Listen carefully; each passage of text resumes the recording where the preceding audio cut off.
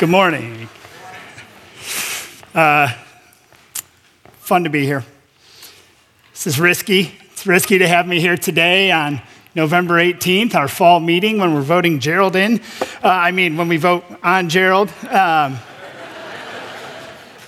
It's risky on Gerald's part. If this goes bad, we're going to question his judgment. If this goes good, I don't know if there's a write-in ballot part, but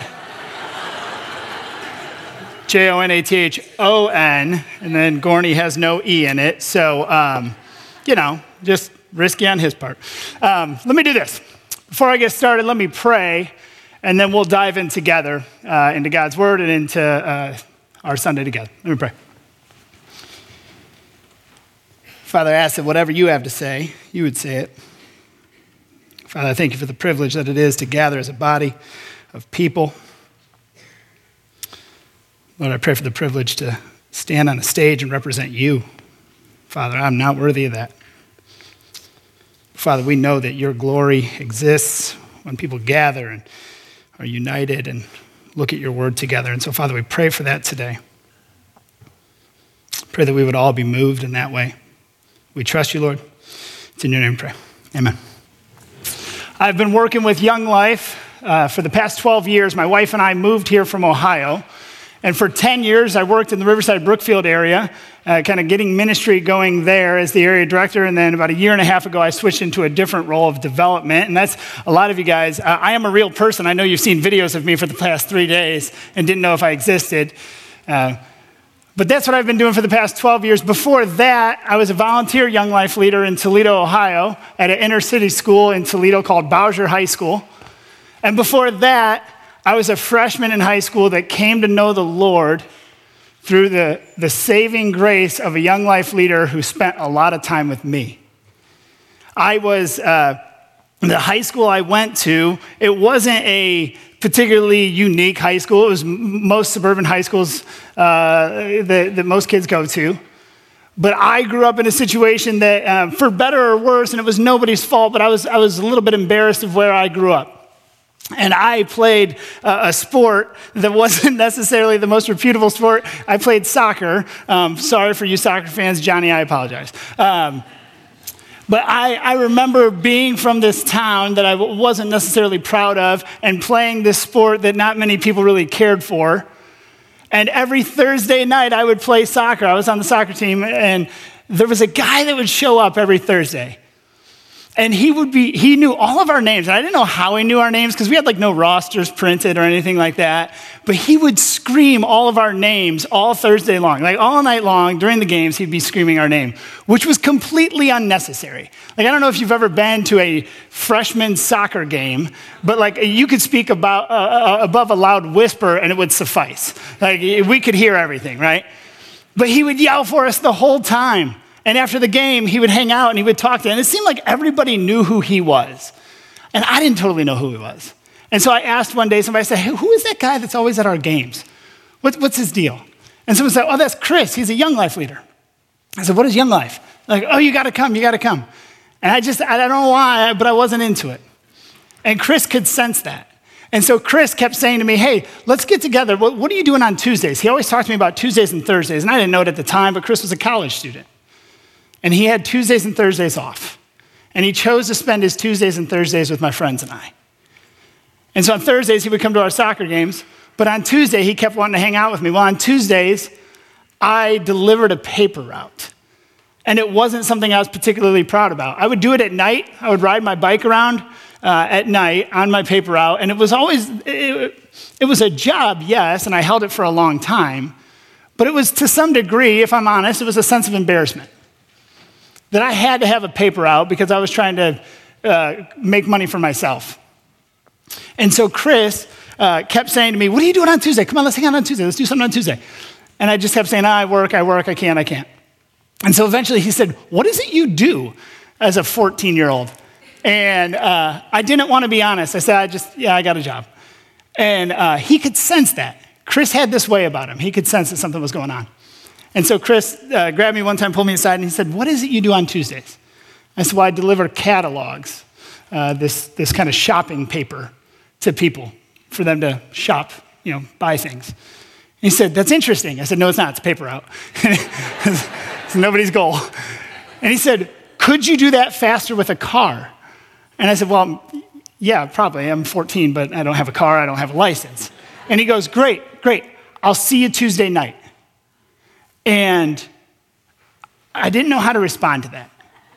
Because I knew what was going to happen was Chris was going to show up in my life. And he was going to show up at the parts of my life that I didn't want him to see.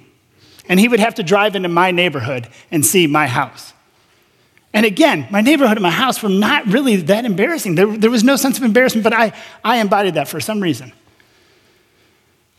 And so Chris, sure enough, Tuesday night, pulls up into my driveway in his 1995 red Honda Accord. And he gets out, and I'm like, here we go. And he walks to the door, and he said, this is awesome. Are you ready to get to work? And I'm like, what is wrong with you?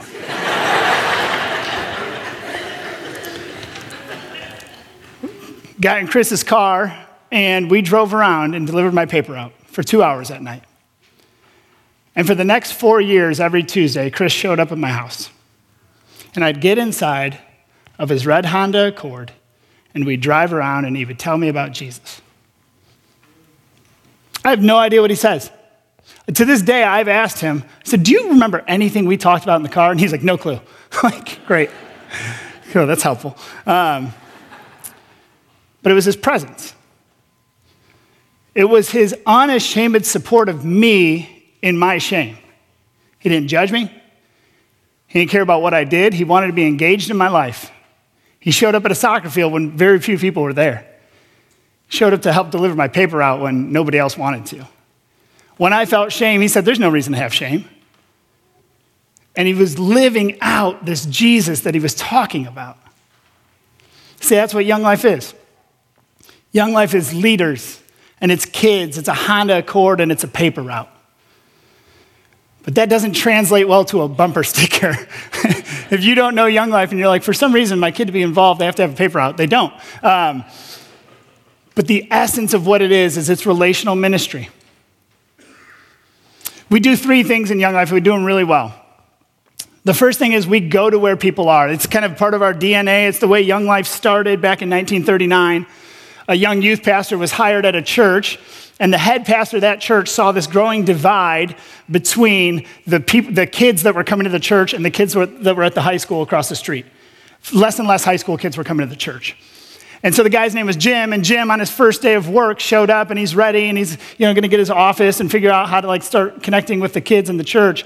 And the head pastor puts his arm around him. He says, hey, Jimmy, listen, you see that building over there, and the high school was directly across the street from the church. And he goes, here's the deal. That's your office. Go there.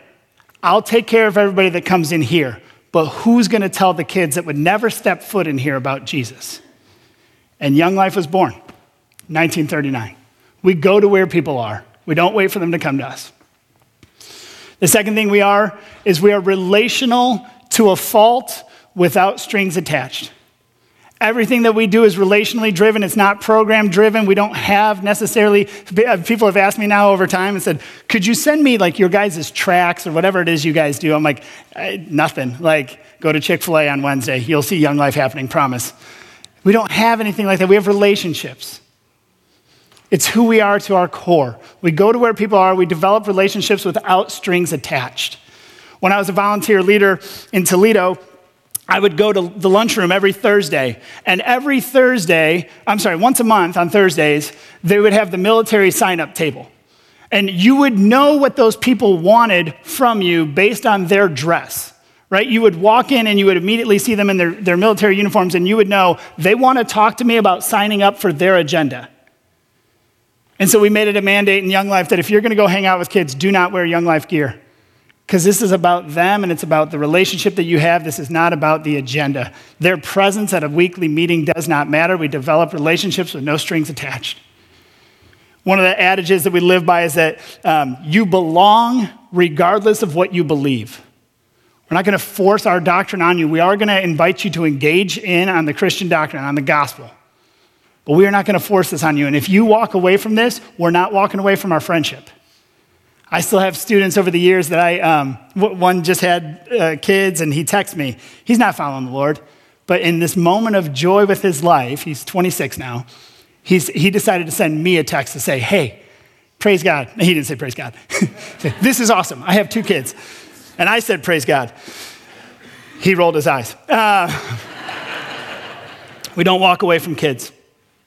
And the last thing we do is we give Jesus to kids in any way possible. You heard Silvana talking about it in the video, that we earn this right with kids. We build this relationship with students.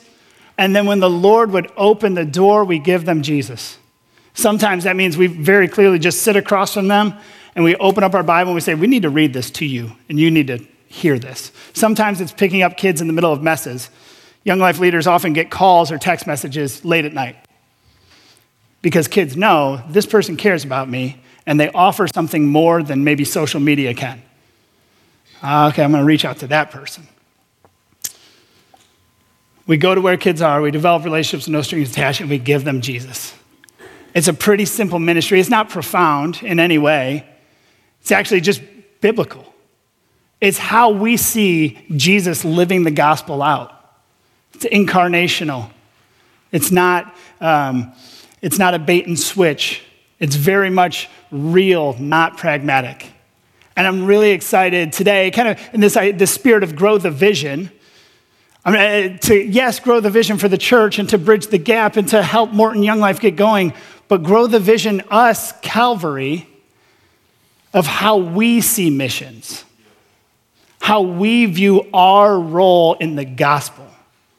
I'm excited for that. But if I'm honest, in my excitement, I also have concerns. I have concerns about us individually as people, us as the body of Calvary, and us as the church at large as it comes to missions. I want to address 3 of those concerns that I have, and here's what I want to say. If we're going to grow, we first have to deconstruct what stands in the way of our growth. And I want to address some things that I've observed, but I don't want you to disengage. I don't want you to sit back and go, hey, he's not talking to me. No, I am. I'm talking to all of us and myself included. 3 concerns that I have as we talk about really growing the vision or growing this missional mind. A lot of these are birthed out of conversations that I've had within this church. And none of them are egregious in their own right. But they're comments or questions that have been said to me as a missionary of Calvary that I think reveal or get to something deeper that exists that maybe has us kind of off a little bit in our view of missions. A lot of times when people talk to me about what I do with Young Life, they say, that's awesome. I can't do that. That's not for me. That's not for me. And I understand what we're saying. I understand the idea of vocational ministry is not for everybody. But you cannot be unified with God and disconnected from his mission. It's just not a part of the game. When we say that it's not for me, I wonder what's behind that. I wonder if it's comfort. I wonder if it's insecurity or safety. I'm not talking about everybody needing to be an extrovert. My wife's an introvert. She still does really good relational ministry. If we seek comfort, are we no more than just turning God into a therapeutic deity? If we're unwilling to let God push us into uncomfortable places as it pertains to living our lives for him, is he really God? It's a concern I have for myself at times. Do I seek comfort more? Second comment that's often said to me, and it's said in the most generous and kind way, but people will say to me, oh, your job must be so rewarding. And I get what they're saying. I get the encouragement that comes with my job and seeing the Lord move and communities really coming to know the Lord. And there's a trickle-up effect that when kids come to know the Lord, the parents' lives are impacted, absolutely. And I get to help usher them into the kingdom. But I think when we say something must be rewarding, I wonder if we realize that it's very real to do the work of God, but yet miss God in the midst of all of it. See, that's what's difficult about missions.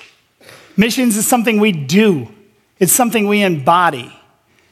It's not a cognitive thought that just rests in our mind or something that warms our heart. Mission is something we do, and very easily we can confuse things we do with spiritual vitality. Jesus didn't shy away from that. He jumped right at it in Matthew 7, right? He says, oh man, there's going to be a lot of people that knock on that door. I'm going to say, I don't know who you are. And they'll say this. They'll say, no, we prophesied in your name. Do you know what prophesying is? That's a sign of biblical missionary work. We did work in your name. And he's going to say, no, but you missed it. You missed it. Is there rewards from it? Does it make you, does it encourage you in the Lord? Yes. But if missions is a mean to our spiritual vitality, we've missed it.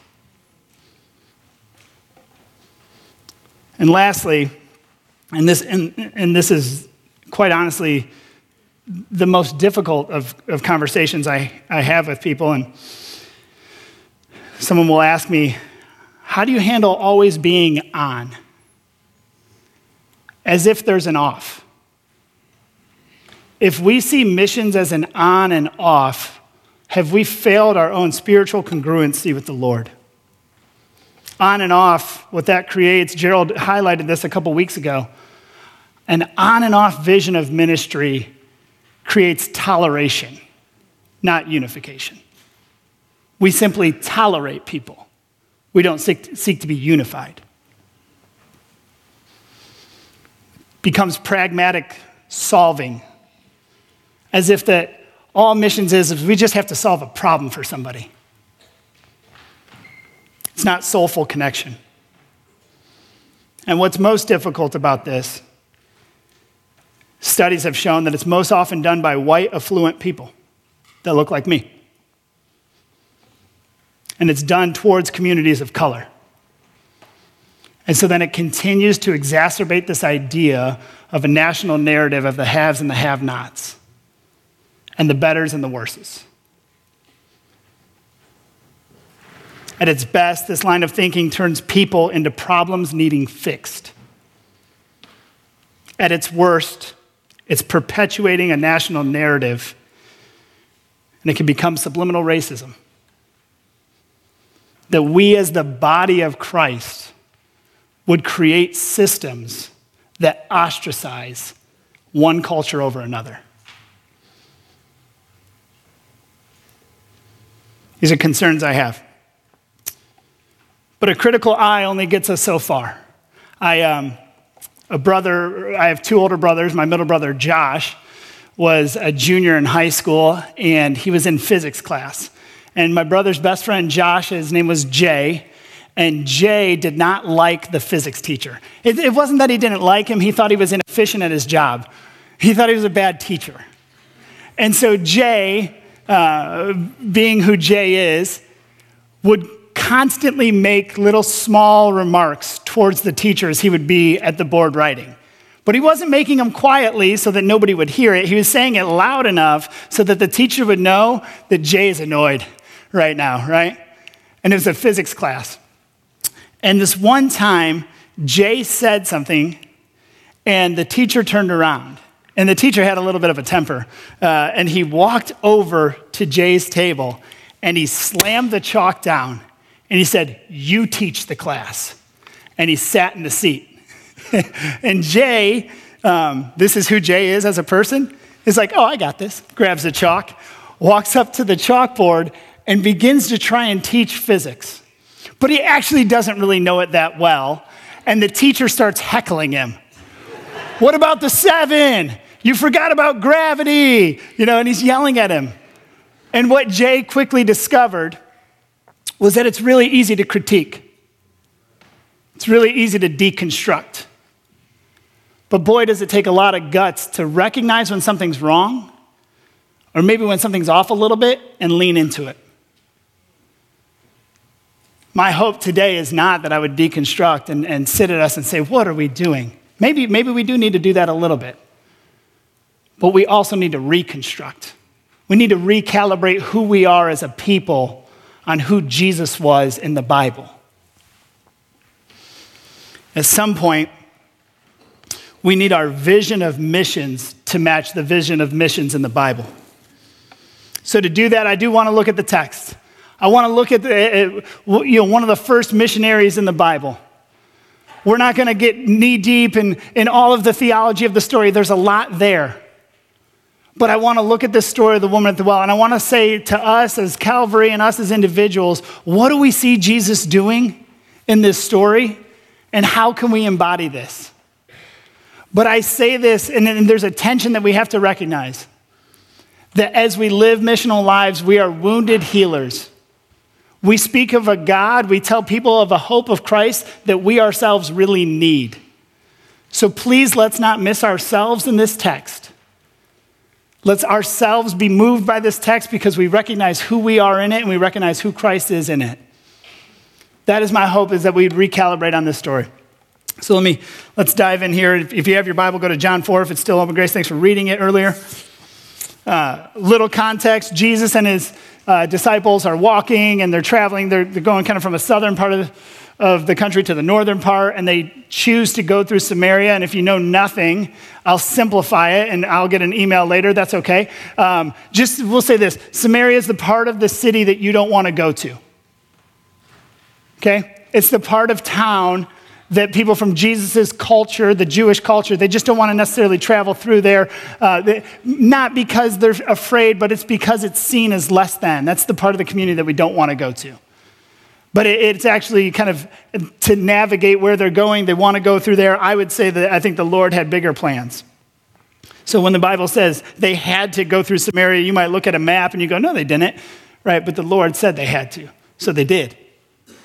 Let's dive in here. They had to pass through Samaria. So he came to a town in Samaria called Sychar, near the field that Jacob had given to his son Joseph. Jacob's well was there, so Jesus, wearied as he was from his journey, was sitting beside the well. It was about the 6th hour, around noon. You can envision this, right? Like it's a long traveling day. Jesus gets to a point. He finds the well, like the well is a social gathering, and he sits down. And he's like, hey, fellas, here's the credit card. Go grab us some food. I'm going to hang out here. I'm a little bit tired, right? And so then the guys walk away. Now, if you juxtapose this to the feeding of the 5,000, where the disciples said, hey, do you want us to go buy food? And he goes, no, you give them food. It's weird. It gets funny. Jesus isn't predictable. You don't know what's happening with him. But he says this, go, buy us food. Weary as he was, he sat beside the well. It was about noon. Then a woman from Samaria came to draw water. And Jesus said to her, would you give me a drink? There's a lot there to understand. There's a lot there to the time of the day. Noon was not a time when people traveled to wells. Wells were sought in the morning or in the evening when it was cooler or when you needed water for the full day or for the next morning. You didn't go at noon. If you were going at noon, you were trying to avoid something or someone. Okay, the fact that Jesus, the text will reveal it in a second, the fact that Jesus is speaking to a woman crosses so many barriers. I hope we're getting a picture of a Jesus who isn't intimidated by gender stereotypes. He just is not that concerned. He says, no, I'm talking with you. And he's not concerned about what part of town she's from or what race she might be. She's from seen as a less than person, and Jesus quickly engages her and asks her for water, which ceremonially would be an unclean act. He would receive this from her, and they would see Samaritans as unclean, and he would receive it, and then he would drink it, and then he himself would be unclean. That's how all of this was envisioned. There's weight to her story. Could you give me a drink? The Samaritan said to him, and she gets it. She said, how is it that you, a Jew, ask for a drink from me, a woman of Samaria? For Jews had no dealings with Samaritans. You know what's been my experience? My experience is when people from a culture that is seen as less than, sometimes they start to believe the lies that others say about them.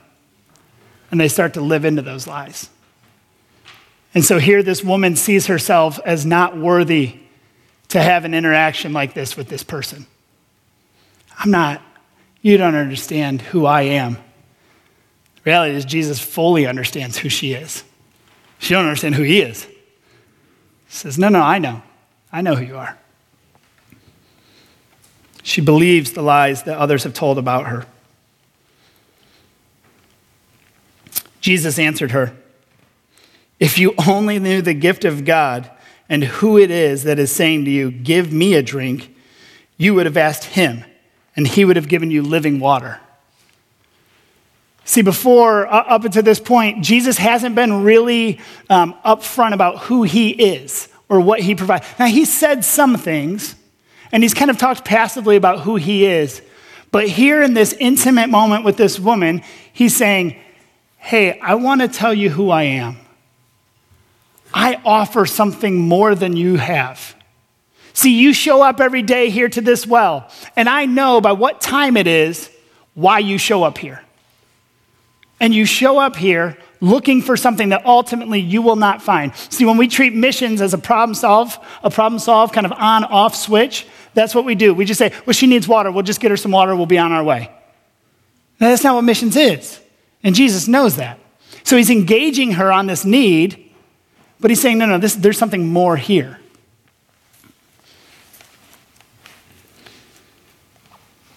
He says this to her, and then she responds, sir, you have nothing to draw water with, and the well is very deep. Where would you get this living water? Are you greater than our father Jacob? He's the one who gave us this well. He drank from it himself, as did his sons and his livestock. She responds pragmatically. Have you ever had moments where you've said to somebody like, hey, I know you have this problem that's going on. I have something to say about that could help you. And they give you all the reasons it won't work. Now, sometimes that's what mission is. And you don't leave those people. You don't get frustrated. You stay right there with them. She says, you don't even have a bucket. Your ways don't work. I know how to get water. Water is becoming a symbolic part of this story. She thinks they're talking about water. Jesus is talking about himself. Then she responds historically, this is how we've always done it.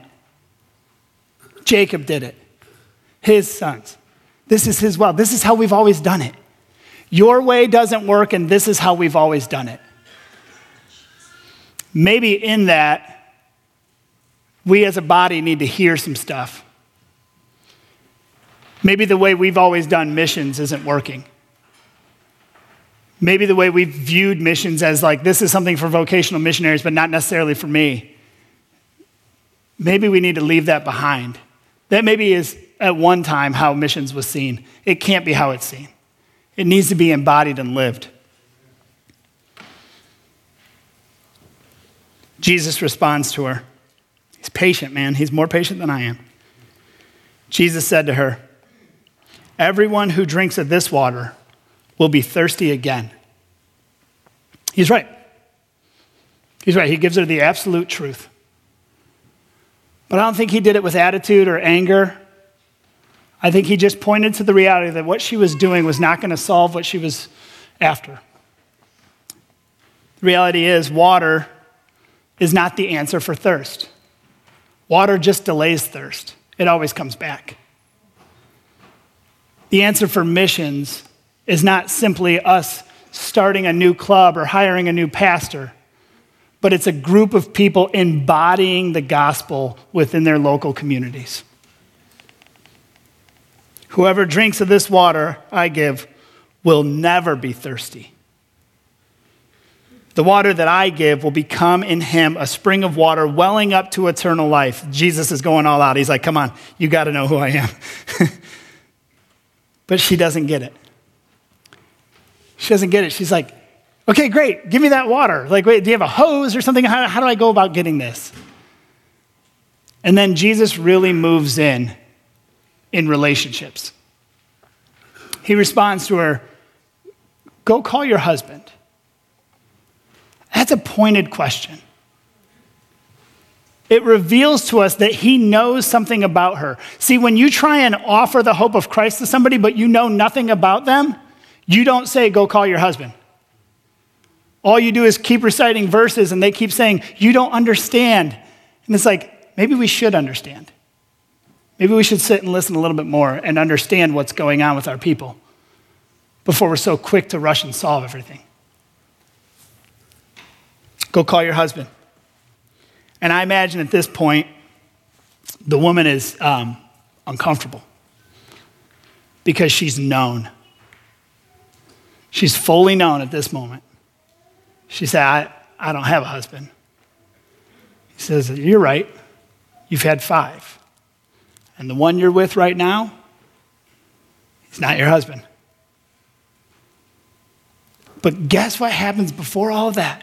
Before he fully reveals who she is, he reveals who he is. He gives himself to her in the midst of her giving herself to everything else. Jesus says, I am the water that will satisfy you. And I know that you don't want that. You're going after all this over here, but I'm telling you, I'm right here. I think sometimes we switch that. Sometimes we don't offer Jesus until we see somebody's really ready or really, okay, have you came to the church? Okay, now I can talk to you about this? No. He says, I know who you are. You can come in here. You can come in here. Come on, no strings attached. She goes back and forth. She starts to get it. She knows Jesus is something. She doesn't quite know what he is. They start to have this debate about worship. Jesus feels like, you're not getting it. You're not getting it. He says to her that the time of worship will come. The woman says, I know the Messiah is coming, he who is called the Christ. And when he comes, he will tell us all things. And Jesus stops and he says, that's who I am. I'm him. I am him. I wonder how many people are waiting, sitting there saying, I know hope's coming. And they're having these conversations with people who believe in Jesus. And they're saying, I know hope is coming. And me, I know this is true of myself, and I wonder if it's true of some of us. Sometimes I shy away from saying, oh no, hope is here. It's right here. You don't got to wait any longer. I know the hope. I'm going to give it to you right now. It's Jesus. That's it. I know it's coming. Jesus says, I'm here. Disciples walk back into the story at this point, and it's probably an awkward moment. I don't know if you've ever walked up to a couple that just had a fight, like they're arguing with each other, and you walk in and everything gets silent. I don't know what's going on here, right?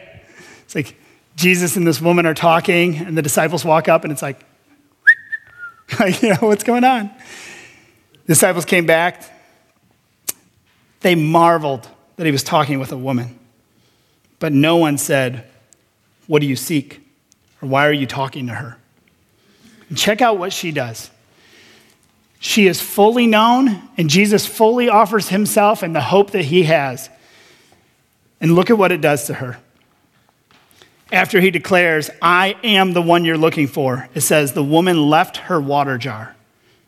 She went away into the town, and she said to the people, come, see a man who told me all that I ever did. Could this be the Christ? They went out of town, and they came to meet him. See what she did? She left behind her water bucket. That was her old way of life. She went back to the very people that she was trying to avoid. And she says, I found something real. I found somebody who knows me and doesn't judge me. I bet it's him. Come see. She's the first missionary. There's no program here. She just simply goes back to her town and says, I found something different, and I think this is it. I hear to myself in the midst of this, that is what the Lord says to me every day. Do you have something different? Am I something different to you? If so, what are you waiting for? Go tell somebody. You see the person at the well, you see the person hurting, just come alongside them, ask them for a drink of water. Engage in some kind of conversation, a meaningful relationship. And when they tell you that what you offer doesn't work, stay right there with them. And then fully give them Christ when I allow it. Come and see. It's the first call of missions. Come and see. What does come and see look like for us? Some of you are sitting here and the introverts in the room are like, I don't know how to have these conversations. What does come and see look like? I do want to offer a couple practical things in fear of hanging too much in the abstract. What does come and see look like? In Calvary, we're doing it in kind of three different ways. We have vocational kind of missionaries, right? And that's a way that you can get involved with some of those local missionaries. We have organizations that we've partnered with. And then we as a body have all kinds of stuff accessible to tell people, why don't you come and see? We're coming up on the Advent season. I know 4 people in my community, in my neighborhood, that I'm like, I need to talk to them and invite them to come and see Advent at our church. Maybe it's the English Conversation Cafe. Maybe you know people that are trying to understand English a little bit better.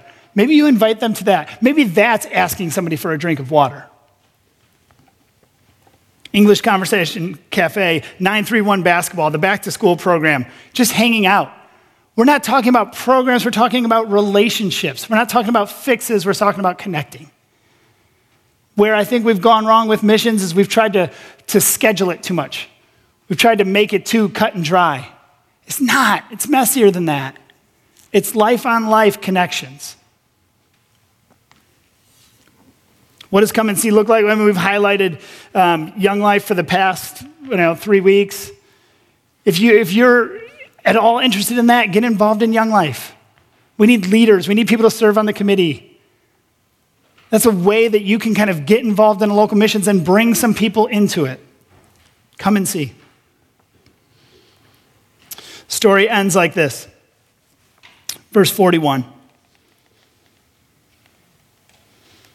People go and see Jesus, and it says this, and many more believed because of his word.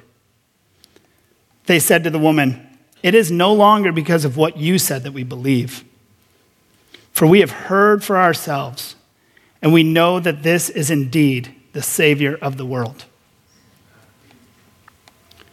My hope and prayer for us, Calvary, is that we would begin to see our missional identity as people who know the Savior of the world, and that we would invite people to come and see.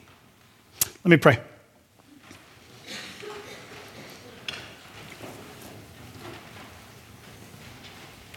Father, in all the ways that you would be nudging us inside, or the names of the people that might be coming into our heads now, Lord, would you help us to connect with them? Would you help us to just see what they're doing for Thanksgiving?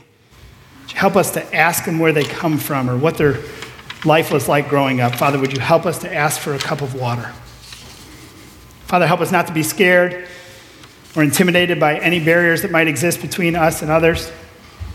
But Lord, with your grace and with your hope, may we go to others and we invite them to come and see. Jesus, we trust you, we love you. Pray that as real as you were to this woman, that you'd be that real to us every day, Lord, that you would be the Savior of the world. It's in your name we pray, Lord. Amen.